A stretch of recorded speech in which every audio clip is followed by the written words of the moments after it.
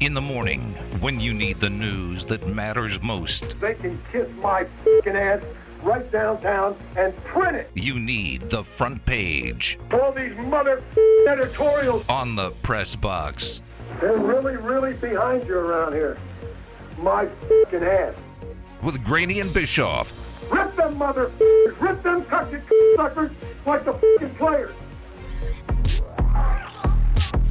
Some late night news from Wednesday. The Rebels UNLV basketball landed 6'6" wing Shane Noel from Arizona out of the portal, the brother of Minnesota Timberwolves guard Jalen Noel. Shane played 19 games for the Wildcats, 4-star recruit in high school, has 3 years of eligibility left. We talked about this where Kevin Kruger had 2 scholarships left. They said they weren't in a rush, but I guess when you get a 6'6" kid from Arizona, you might consider it. Yeah, we were on Cofield and Company earlier in the week, and Barrett Peary, one of the new assistant coaches for UNLV, came on and said, yeah, we probably will have something to talk about in the next couple of days, and here is that news. Yeah, look, right now, if you're Kevin Kruger and you have all of these opportunities in the transfer portal, you just need to take as many shots as possible. Right. Maybe 1 or 2 of these guys become something that you can build around. And 4-star recruit out of high school, number 84, recruit just a year ago. He fits the mold of what we've seen Kevin Kruger go after before, right? Guys from high major programs who didn't get a lot of playing time. Well, and isn't it important he has 3 years of eligibility left? All these kind of 1-year guys they get from the portal, and I know they got the high school kid to also kind of mix in kids with more eligibility than just 1 year. It is, but I don't know that I would necessarily think that means the kid will be here for a year or 2 years or 3 years. Right, I don't that's a great point. You never know. Can say that, right? Like, and I'm going to go back to the conversation we had with Barrett Peary, where I said to him, "How has recruiting changed? How hard is it now? Because you can't get a guy and say, oh, well, he needs to work on his shooting. He needs to work on his defense. And by his 2nd or 3rd year, we'll be able to turn him into the kind of player that we think we can." He said, yeah, I would say all of that, and then I would add to it, if he doesn't play in his first year, he's leaving. Next question. Sylvia Foles, Sue Bird, Asia Wilson, Brianna Stewart named captains for the WNBA All-Star Game on July 10th. Also starting would be Kelsey Plum and Jackie Young from the Aces. This is the first All-Star selection for former number 1 picks Young and Plum. Fans accounted for 50% of the vote for starters, while WNBA players and media accounted for 25%. Wilson was the leader in fan voting, followed by Stewart. This is good for them, right? I mean, if you're the best team, victors go the spoils. They get 3 starters on this. Absolutely. Huge news for the Aces. And you know what, Ed, I go back to our conversation with Sam, and I have a question to throw back to you. It feels to me like we're talking about the WNBA and the Aces differently than we have in the past, right? Yeah. Like we're giving it the mainstream treatment in a way that we haven't in the past, and that's on all of us. That's but it's also something where I think the interest has grown in such a way where we can talk about it that way, right? I feel like especially with the way the Aces have performed this year here in Las Vegas, interest in the WNBA is on a different level. Well, and don't you think it's the way they play? And look, I mean, Lambier had a lot of success. They didn't win it with him. We know how he played with the bigs. And now Hammond comes in, 5 out, none in, 4 out, 1 in. They're stretching the floor. They're shooting a bunch of threes. I think even the crowd and the WNBA crowd who goes on a consistent basis, the 5,000 people, if they've been there the last few years, really like this style of play. And I think that's why we all got excited about it in the beginning. We continue to kind of talk about it. It is. I agree with you. I agree that the style of play makes a huge, huge difference. And I think what you're getting to see is some of the same players who were here, but what they really can do. And you get to really see the superstar levels that a Chelsea Gray and a Kelsey Plum can reach, and Jackie Young as well. And that's where you're getting these all-star nods out of, right? These players didn't all of a sudden become that much better. They just kind of had the shackles thrown off. And we've heard Kelsey Plum talk about, in very colorful terms, not wanting to be the sixth player anymore. She's not afraid to say what she thinks. I love that. Nope. What was the question again? I'm sorry, I just got the Blue Jays hitting coach Guillermo Martinez ejected during lineup card exchange before the game. I thought of you right away as the official. Martinez confronted home plate umpire Doug Eddings about questionable officiating decisions made during the previous day's game. He went out there, gave the card. You saw a kind of confrontation. He was tossed quickly. As an official, have you ever thrown anyone out before a game, and what would they have to do for you to do that? Man, it would take a lot to toss somebody pre-game. I mean, I've definitely issued a warning pre-game. Oh, have you? What happened there? Well, it's a sort of situation where you're going and you're meeting both coaches before the game, right? Right. You know, college officials, we walk over, say hi. Yeah. If they start up with you about the last game you had with them, then you might be in the position to just say to them, hey, that's as much as I'm going to hear about that, right? Like, today is a different day. That game's in the past, and that's as much as I want to hear about the last game, right? And that's what we got into here with Doug Eddings, right? Guillermo Martinez and the Blue Jays. Amazingly, they were upset that Doug Eddings, 28 missed calls in a single game at home plate. 28 missed calls. His ball strike accuracy was under 70% Under in the game. 70%? Under 70%. He got less than 7 out of every 10 strike calls right. So I would say, if I'm the Blue Jays hitting coach, that is 100% a worthwhile ejection. Like, he went out there to hand out the lineup card, full well knowing that he was going to get himself run. And I think that's probably smart for the players, because it took the onus off them to go up there and say anything to Doug Eddings during the game. Not that he's at home plate, of course, but to anyone in the umpire. That might have been decided the night before. It's like, but don't worry, I'll bring the card out tomorrow. Oh, yeah. Like, I'm going to go out there and bring the card out. I'm taking the hit for all of us here, but we'll make clear that we know what happened. Man, that's a great question. The day after Houston Astros outfielder Jose Siri called his bat flip home run celebration against the Mets an error, he seemingly backtracked Wednesday with a profane tweet that was later deleted. While not addressing the incident directly, Siri's tweet, "Bleeping bad opinions, have fun," it was quickly deleted before Wednesday's game. They're up 7-2 in the eighth. He was in an 0-for-10 slump, hit the homer to the train tracks, and he watched it and flipped that bat. He should have run, Dusty Baker, his manager, said after the game. Back in our day, the next guy would get drilled. What do you think about that? Next guy gets drilled? Is that okay if you're behind the plate? Two things. One, no. We need to end all of this regressive, hit the next guy, use vigilante get off my lawn, justice guy. to penalize guys having fun. Get off my lawn. No, you hit a home run against me, you can stay on my lawn. You can dig up my lawn. You can plant your own flowers there. You can watch them grow. You can fertilize them and say to me, I'm not leaving until they grow. You can do whatever you want when it comes to celebrating. But the other side of this, Ed, I, for one, and I don't know if you can see me clutching my pearls right now, I cannot believe that a Houston Astros player did something objectionable that people were upset about. Oh, I just can't gosh. believe that there was attitude coming out of the Houston organization. Bischoff would be shocked. I know. Oh, he would be in here celebrating. Oh, he'd have the hands above his Jose head. Siri would be his new favorite. He'd already have bought the jersey and be wearing it to the pumping studio. his chest. Showalter, after the game, Buck Showalter, the Mets manager, I thought this was interesting. There are certain things you can do right and wrong, but you don't want to impose the way you were brought up in the game. Like I said, hey, guys, you're supposed to be mad at that. The way you keep it from happening, don't let him hit the ball over the fence, too. So Showalter kind of took the middle ground there. And Buck Showalter is as old school as they come when it comes to baseball guys, but he's also one of the smartest men in baseball, and he can appreciate the fact that the game has changed. Great question. Thank you.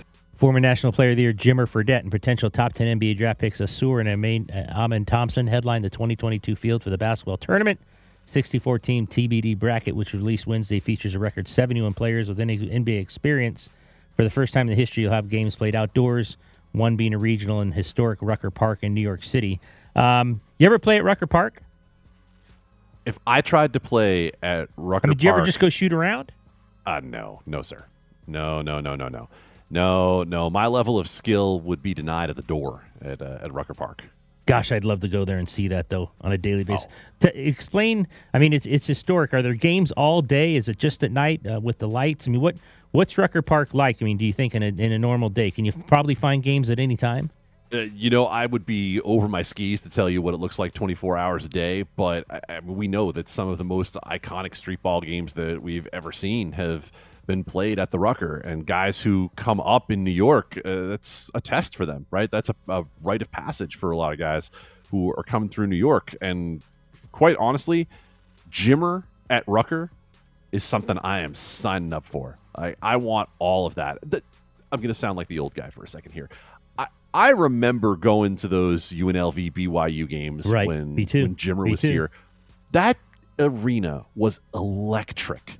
Those games were fantastic. And watching him perform at that level was unbelievable. I mean, we all kind of knew it wasn't going to translate at the next level, but for what it was in college, Ed, those games were awesome. Oh, they were awesome.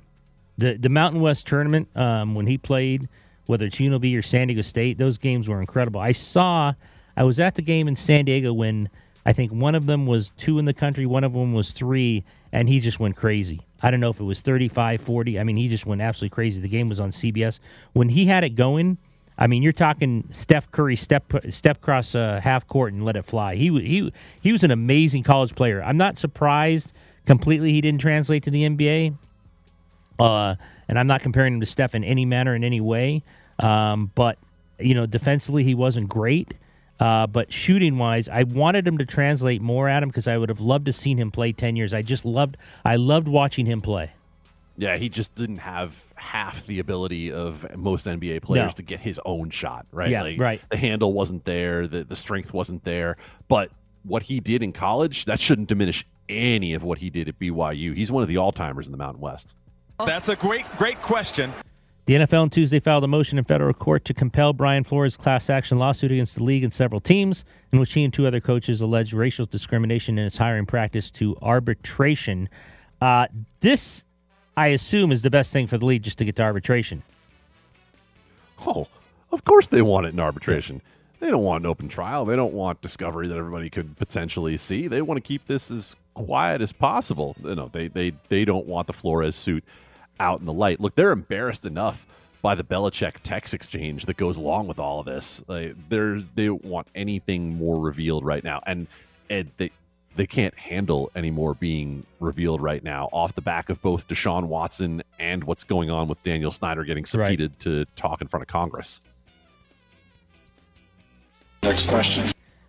Sad day for the Ravens yesterday. First, we'll say Baltimore Ravens outside linebacker Jalen Ferguson died at age 26. Baltimore police responded to a home in the northern district of the city where they found Ferguson unresponsive and being treated by medics. He never regained consciousness and was pronounced dead at the scene. 26 years old. We're getting too many of these a day, by the way. The previous day, Caleb Swanigan, I think he was 25. This is we need to go a day without having any of these. No, and what a day for the Ravens as well with Tony Siragusa. I was going, 55 years old. At 55, young in his own right. I'm not going to talk as much about Jalen Ferguson just because I didn't know his story as much, but Tony Siragusa was one of those guys who just made football more fun. Yep. I really enjoyed watching him, even when he was wrecking the Giants in the Super Bowl. Like, Tony Siragusa on those Fox broadcasts was a blast, right? He was just someone who seemed to enjoy being out there and being Goose, and football's a little less bright without him there. Next question. I've got to tell you this. Trumpet, a bloodhound, won the Best in Show Westminster. Have you seen the movie Best in Show? Oh, that is one of my favorite movies of all time. How classic is that movie? Oh, that movie is absolutely outstanding, and I'm 100% behind the Norwich Terrier winning in Best of Show. And by the way, the Bloodhound beat the French Bulldog. I thought that was a is that an upset? Win. I thought it was a win for the big boys, right? Big win for the old floppy Bloodhound instead of the Frenchie. Right? The Frenchies kind of they're fun, they're small, they're tough, right? But yeah, I don't know. Something fun about the big floppy Bloodhound winning. Man, that's a great question. All right, we'll give a little local shout out here. The top 25 prep football teams have been announced. St. John Bosco is number 1. The alma mater, Mater Dei. Can't believe they're number 2. They've won a couple national championships in a row. Obviously, they're getting slighted. But Bishop Gorman, here we go. Head coach Brent Browner. They were 12-1 last year. Final ranking of number 15. Here come the Gales at number 6. I've been told they are stacked more than usual, which that's hard to believe, but they are getting all kinds of transfers in. And I have 2 problems with this, Mater Dei being number 2, and maybe Gorman needing to be a little higher than 6. But good for Gorman, yeah? Full disclosure, Bishop Gorman graduate. And, okay. I'm sorry, I apologize. No. And I will nothing to apologize for. This is a story that I've told a lot of people to put in context. You accept Bishop Gorman, high school football fan in Las Vegas, as world superpower. I attended Gorman from 1992 to 1996. They did not make the zone playoffs once in football during that time. You were downtown, yeah? Oh yeah, I was at the downtown Gorman. They were a basketball power at the time, but the football team never even made the playoffs. That's how recent this superpower run has been for Gorman. Well, they are a superpower, and number 6 this year. Mater Day visits, the alma mater visits. You know, the last time the alma mater visited a couple years ago, I was covering a Faith Lutheran game that day. Ed McCaffrey was the coach of the Colorado high school team, and it was funny because nothing was happening at the Faith Lutheran game, and there'd be huge cheers, like almost standing ovations. And I'm looking around, I'm like, these Faith people, they seem to be nice people, but they're a little off kilter here because there's nothing happening in this damn game. They're standing up and cheering. And I asked the guy in the press box, I'm like, I don't want to make fun of your fans, but what's happening here? He goes, someone's got updates from Gorman. Mater Day's running them out of the field down there. Oh, perhaps no one dislikes Gorman more than Faith. Yeah, no, that's about right. That was beautiful. All right, when we come back, we get into the NFL, and you know who, Dan Snyder. We're back to the Press Box Morning Show with Ed Graney and Tyler Bischoff. Stay with us now. We'll have tickets to Morrissey here in this hour. Tickets to Morrissey coming up at 8:45. Darren Millard, Millsy Millard's here at 8:30. Miles Simmons on the NFL at 9. Have a drink with J.R. Starkus at 9:30. Okay. Dateline from the Capitol. Washington Commanders owner Daniel Snyder conducted a shadow investigation of allegations that he fostered a toxic work culture within his organization and worked closely with the NFL to monitor and ultimately bury the findings from an official internal investigation. According to findings of a Democratic-led U.S. House committee released Wednesday, the committee released a 29-page memo on his findings, supported by more than 600 pages of depositions. On the morning Goodell was scheduled to testify, we heard Goodell coming back. Lot to unpack here, but I'm not surprised at all. What would it take at this point to surprise you with About Daniel Dan Snyder, Ed? Yeah. Nothing. I don't know what it would be. The man is toxic. We know this. I could yell about this for 5 minutes and list examples, but I think the point is, at this point, Roger Goodell earned his $50 million a year yesterday, right? He went up there and took all of the fire from Congress. The problem is, you got to be at least a little bit believable, right? This whole idea of Roger Goodell as NFL, crap taker, right? It goes only if you can have some level of believability. And when he says things like that, he thinks that they've addressed it meaningfully. And he talks about, Dan Snyder stepped away from the organization for a year. Right, because his wife became the team president. Right, exactly. We don't buy it. We don't believe it. And I don't think that is going to be enough for Daniel Snyder anymore. I don't know that with everything that we've seen, whether it's the sexual harassment problems over multiple investigations over multiple years, whether it's cooking the books over other revenue when it comes to the organization, I just wonder if there are going to be too many fires for Dan Snyder to put out this time. If Goodell's going to be the good soldier here in front of Congress, maybe eventually they find a way to force him out. Goodell was asked and questioned by Representative Rashida Tlaib of Michigan whether Goodell and the league are willing to do more to punish Snyder. I don't have the authority to remove him. He does not have the authority to remove him. Okay, so there's like you said, an out as well that he went right to. An NFL owner can be removed by only 3/4, 24 to 32 majority vote of fellow owners, although Goodell does have the ability to officially recommend such a vote. Why wouldn't this guy at least recommend the vote? Because he knows what's in everyone's closet. There are 31 other owners that he needs to protect. And I guarantee you, Daniel Snyder is not the only NFL owner who has some really decrepit, ugly skeletons in his closet. And Roger Goodell knows where all those bodies are buried, and so he's not going to endanger his standing with other owners who could be subject to the same sort of investigation, right? He's not going to allow the league to take that sort of hit. It's the shield above all else. And that is defending the shield. Defending the shield, unfortunately for Roger Goodell, means defending Dan Snyder. Now, could the fellow owners who don't want their stuff come to light eventually find a way to say to Dan Snyder, we will let this trickle continue until you are completely bled out? Yeah, possibly. But I don't know how much Dan Snyder potentially has on the other owners, because if he's scummy enough to do what he's done, he might be scummy enough to have dug up stuff on everybody else to make sure that they don't go against him. Snyder was invited to testify but declined, citing overseas business commitments and concerns about due process. Committee Chair Carolyn Maloney of New York announced during the hearing she will subpoena him to comply to compel him to testify. The NFL is unwilling to or unable to hold Mr. Snyder accountable, Maloney said. That is why I'm announcing now my intent to subpoena him for a deposition next week. The committee will not be deterred in its investigation of the Washington Commanders. Goodell told the committee that the team's culture had transformed as a result of an investigation led by attorney Beth Wilkinson and that Snyder has been held accountable. Boy, this guy, he never ends. He says all this stuff with a straight face. You have to give him credit in a weird sort of way. His PR nonsense of saying this kind of stuff with a straight face is almost a talent. It's it's not almost a talent. It is a talent. Roger Goodell can say all of these things, and we don't believe him, but we also know he's not going to crack. So you talk about what he just said, that a transformation of the workplace culture from the Beth Wilkinson report. How about the fact that nobody knows what's in the Beth Wilkinson report?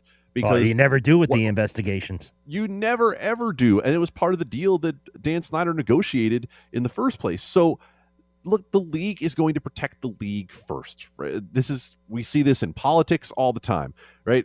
Within a political party, someone does something awful, and you never hear everyone in the party come out and say, "Oh, you know what? We're done with that person," because in the end, it's the party above the person. Well, it's the shield above all else for Roger Goodell, and we can try to transfer some of the blame away from Daniel Snyder to Roger Goodell. I guess he's just doing his job, though. Dan Snyder is the one who continues to deserve our scorn. And by the way, those overseas commitments that he had, Ed, did you see the pictures floating around on the internet of where those overseas commitments were?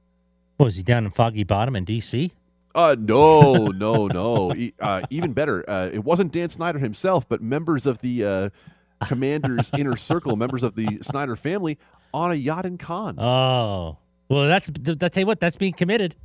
It's being committed to a nice vacation. Hey, they had overseas commitments. They kept the overseas commitments. The subpoena might change that a little bit. You okay with Congress investigating an issue, according to spokesman for Snyder, an issue with a football team addressed years ago? We have plenty of evidence that the workplace was not sufficiently changed, though, right? I mean, that's what those former employees have been out here saying, is that this is awful. It's still awful. And I think what we can see, Ed, is that whether we believe what we've heard out of the Wilkinson investigation, the little that we've heard, or anything else that we've heard come out of the Commanders when it comes to the sexual harassment problems, I don't think you need to look any farther than the John Gruden situation to ask more questions, right? Because who was it who John Gruden was exchanging most of those messages with? Yeah, he's exchanging them with George Allen. And that's, part of the former Redskins, former WFT organization. There's so much smoke that I'm okay with Congress getting involved in what is a multi-billion-dollar business of the NFL having a workplace that clearly hasn't been dealt with, right? A workplace problem that has not been appropriately dealt with from all measures that we've seen. We'll keep an eye on it. There's more to come for sure on that case. All right, when we come back, it's the one and only Millsy Millard. Moose, you just keep on moosing. This doesn't concern you. Maroon is not just a color.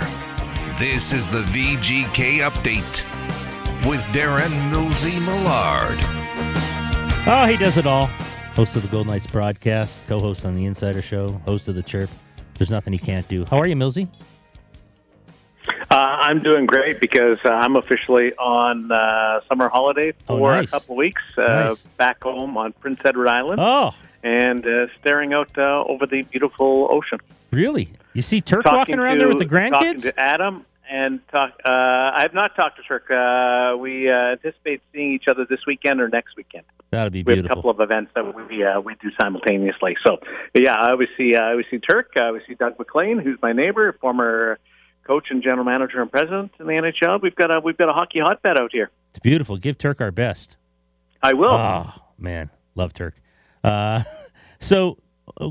Quickly, Pete DeBoer introduced in Dallas yesterday. He said a lot of interesting things. He was rattled at the firing. But I thought it was interesting where he said, you know what? They're going to get a better coach than I was in Vegas. They're going to get a better coach than I was in San Jose. They're going to get a better coach than I was in New Jersey. Your thoughts on that? And Pete DeBoer does seem like a guy who continues to, admit that you can learn even later in your career. But he says Dallas will get the best coach he's ever been. Do you agree with that? Yeah. If you think about it in like linear terms of going to a place, learning, getting experience, and having a stumble and taking those mistakes and working them into a positive. Absolutely. Butch Cassidy said the same thing when he left Boston, almost verbatim about how he made mistakes, and he's going to learn from those mistakes and try to work them into a positive. So Pete, for sure, from his first coaching job in Florida, where he was wide-eyed first professional bench boss, to the one that was introduced in Dallas yesterday, has grown by leaps and bounds. 5 trips to the Final Four, and also coached over 1,000 games. Yeah, I think that if you're not learning or taking something from what you've done, then you're probably not going to get more than 2 opportunities. That's my take on it, because you have to be able to absorb it. Darren, what do you think Pete DeBoer saying he was rattled about being let go says either to Bruce Cassidy or about what the expectations are for VGK management of its next head coach? Well, I don't want to do this exactly, follow up this answer with the one that I gave Ed, but Butch was rattled when he was let go by Boston, and he admitted that. He told everybody that he was informed that he would be back next year, and then they made a decision to go in another direction. So I think it's the fact that both guys were confident in what they were doing, and thought that they were on the right path, either because they had a team that was going in that direction or a team that was injured in the Vegas Golden Knights side of it. But that's the way I would look at it. Is both guys have extreme confidence. Now, when you look back on it and they reflect on it, there's obviously discussions that go through this process, and you're informed of where you probably didn't satisfy different needs. Then you take that into consideration, and what Pete said, that he should be a better coach next time. What were you most impressed with Bruce Cassidy? Casualness, energy, and desire to start the season right now. Also, the dialed in of the power play.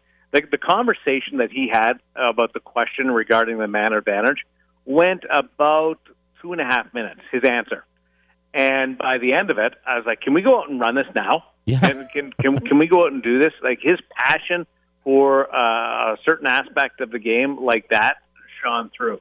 And his excitement to get back at it was followed up on his news conference in Boston, where he said, like, I want to coach again. I want to get back right now. And that was only 2 days after the public learned that he wouldn't be back with the Boston Bruins. So his desire to go and get going right now, and his excitement and passion again just overwhelmed me. I was really impressed by that. Darren, I'm going to read you directly from a tweet from about an hour ago from Frank Saravalli. Quote, you can take Riley Smith off the top 50 UFA board. Sources say Smith and the Golden Knights have reached a verbal agreement to keep the winger with VGK on a contract extension. May not be immediately announced for off-season tagging / cap considerations. And I think that's probably the question that immediately comes to mind. Obviously, Riley Smith is an integral part of what VGK has done over the first 5 years, but it would seem that someone might have to go in order to make that work with Riley Smith.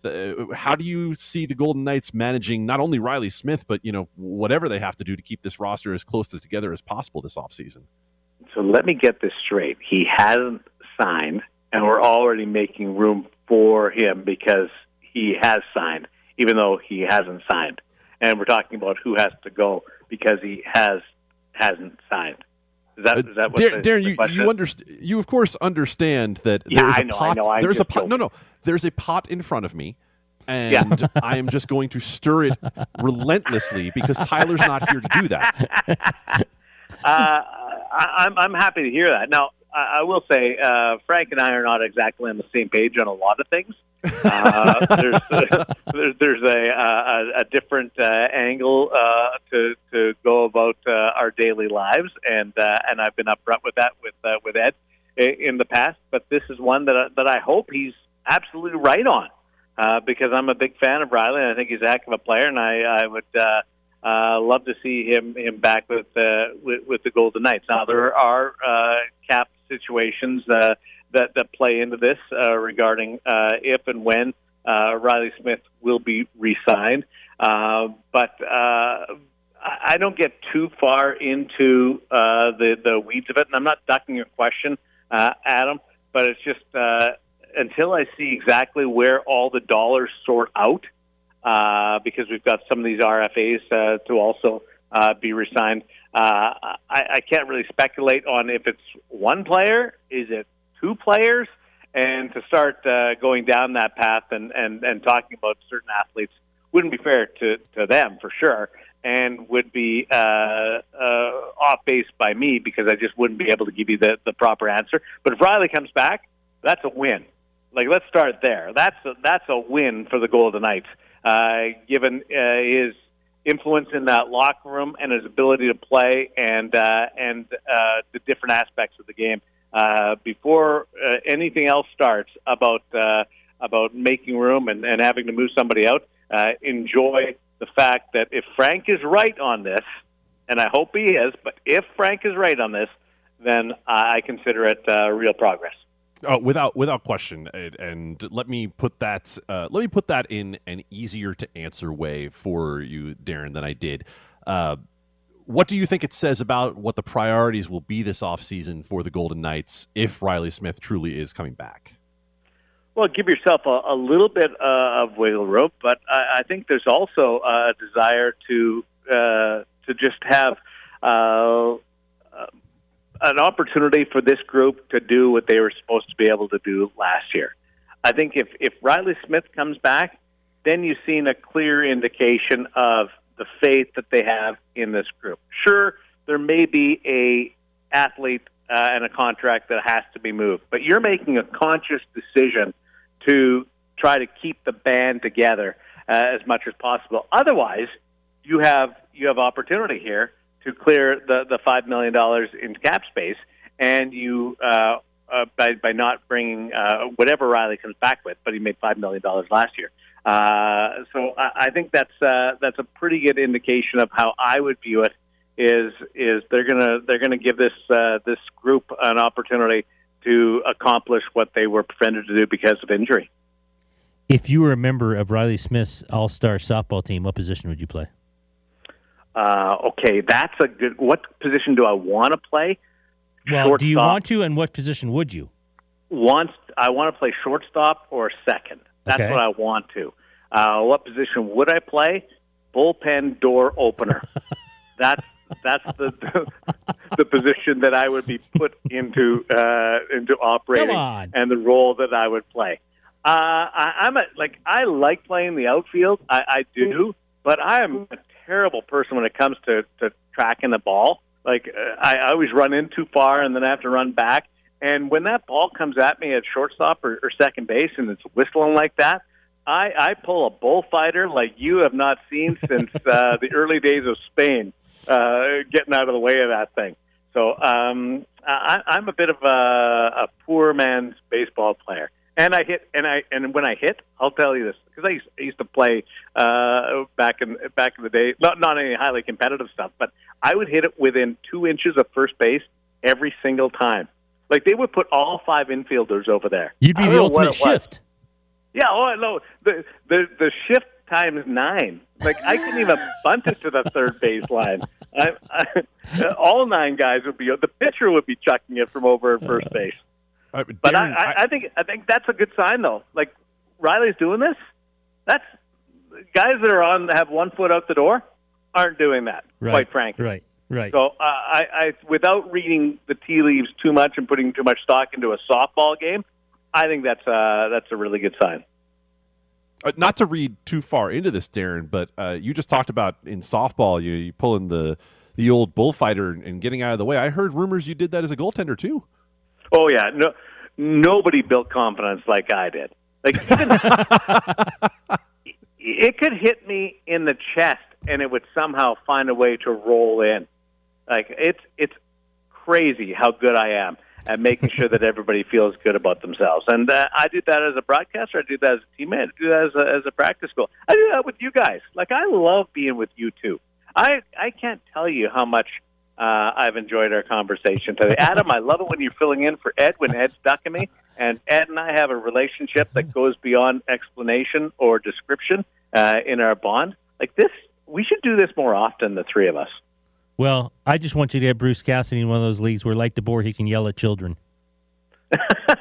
I'd like that to happen. It wasn't children. It was us in a men's league. Oh. It was, and I will say this: the guy that he beat deserved it. 110% deserved it. So nobody was going like afraid to go over to Pete and say, "Hey, don't worry, he's doing his best." The guy deserved it, and everybody was happy because we'd all said the same thing to him before. Well, children's a better story. Follow him on Twitter at Darren Millard. Enjoy your vacation. Say hi to Turk and everyone for us. I will. I will pass that along for sure, Ed. Thank you. And Adam, good to talk to you, buddy. Take care, Darren. See you, bye. There he is.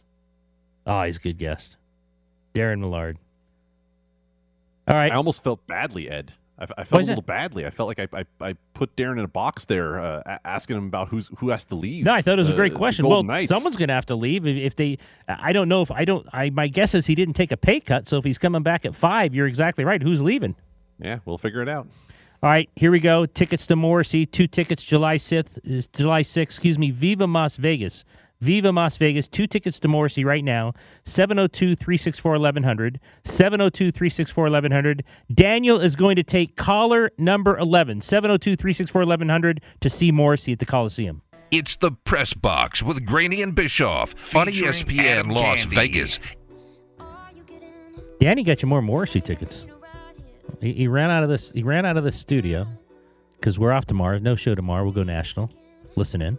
And he ran out of the studio to somebody. I think it was our prize man, Craig. And he said, "Hey, we're off tomorrow. Can we get 2 more tickets to Morrissey?" Go ahead. So David won the first one. David won the first Morrissey tickets. We're happy for him. And at 9:45, we're going to give out 2 more Morrissey tickets to Coliseum on July 6th. So keep listening for that. Let me ask you something, buddy. Given his contract situation and given the other contract situation where Gordon Hayward has 3 years left at about $61 million left, if you swapped Russell Westbrook and Gordon Hayward today, would you take it? Only because of the Lakers situation. I mean, otherwise, you're trading by far the more talented player in Russell Westbrook, even at this advanced stage of his career. But what we watched with the Lakers last year can't happen again. Right. It just can't. I'm not just talking about Anthony Davis being healthy. It didn't work. And I know Frank Vogel is gone, and maybe Darvin Ham can make the Russell Westbrook thing work, but from his initial quotes, it didn't sound like Darvin Ham is getting ready to kowtow to Russell Westbrook. So I think right now, if you're Rob Pelinka, the Lakers GM, you probably just have to look and say, if there's a way out of this contract that we need to get out of it, I just don't know how you do it with the guy making $40-odd million a year. Here's where this comes from. It apparently, there's a report that Michael Jordan is not fired up about matching the offer sheets that Miles Bridges is inevitably going to get. Although that's a little strange given his position and how he's only 23 years old, 20-point scorer forward, very athletic. But Charlotte has nearly $100 million committed to Terry Rozier over the next 4 years. Bridges is going to get a max offer. P.J. Washington's a year away. LaMelo Ball gets his own max in a few years, and if he continues to develop, it might hit a heftier 30% max level thanks to the Derrick Rose rule. So that's where Gordon Hayward comes in. Desperate for the Hornets to shed money, they suggested a willingness to part with the number 15 overall pick in order to move off 2 years. Excuse me, I said it was 3. 2 more years at 61.6 total remaining on his deal. If it happened, how do you think the fit is? He's a good player, but you're right, he's not Russell Westbrook. But maybe, given how we saw Russ play last year, maybe Hayward's a different type of better player for them. I'm just thinking about the mix with LeBron and AD and the guys they have right now. Yeah, I think right now, if you look at the Los Angeles Lakers, what you need is 3-point shooting, period. You need to be able to space the floor, and you need someone who can consistently put the ball in the basket. Now, Gordon Hayward's coming up on 32 years old. Wow. His 3-point shooting declined last year. He was once in his past 10 years a 40% 3-point shooter, but even a 35% three-point shooter is a lot better than what Russ gives you. Right. So, in the end, I think what you have to do is, what LeBron wants to do, right? LeBron is going to drive the lane and create opportunities. Anthony Davis is going to get his occasional post-ups and his ability to get to the rim, and both of those things require that they have someone to pass the ball to, and I think that's where Gordon Hayward could come in. Have I told you I was 2 feet when he launched a shot against Duke? Whoa. Yeah, I was right at midcourt, and I was 2 feet from him. I mean, he came right to us on the right side and launched that shot. And I think it would have been one of the greatest endings in the history of sports if he beats Duke that way. But I wanted that guy to make that shot. And we, as he let it go, we're right there. So it's on a line. Obviously, if everyone who watched it was on a line to make it for Butler, and he missed it. And I've told the story before, but I'm telling you, it would have been the greatest scene ever. We might not have even been able to talk to him after the game, although they probably would have made him talk to the media. But they had said, those kids had said, had they won that, they were taking the trophy and walking back through the streets of Indianapolis to their school. That would have been one of the coolest scenes in my mind in the history of, well, definitely in the history of college basketball. Forget about it. But if they would have done that, how cool would that have been, seeing little Butler, take out big time Duke, and on that kind of shot? I wanted that to go in. I still do. And I say this only because you told me he's about to score. He's about to change 32. Real life Jimmy Chitwood, right? Oh, like absolutely the Hoosier story come to life. All right, Ed, quick side detour to this. What is the coolest sports moment you've covered? Oh, it's a great question. Man, I'm trying to think. Could it be just me at the Great Wall drinking Starbucks? Absolutely. It could. Okay. Yes, yeah. Without question. I appreciate the fact that you made it about you. Yes. Yeah, I do. I appreciate the fact that you made it about you. No, getting out of the cab at the Great Wall, just for, being a tourist today, one of the days in the Beijing Olympics, and kind of looking around and noticing, I'm like, okay, that can't be right? That it can't be one of those. And it was, and I was perplexed and dumbfounded and very excited in all the same way. I mean, the only thing that could have been better is if that Starbucks were inside a Marriott at the Great Wall. Yes. I would have gotten points there, too. When we come back, it's all NFL with the great Miles Simmons.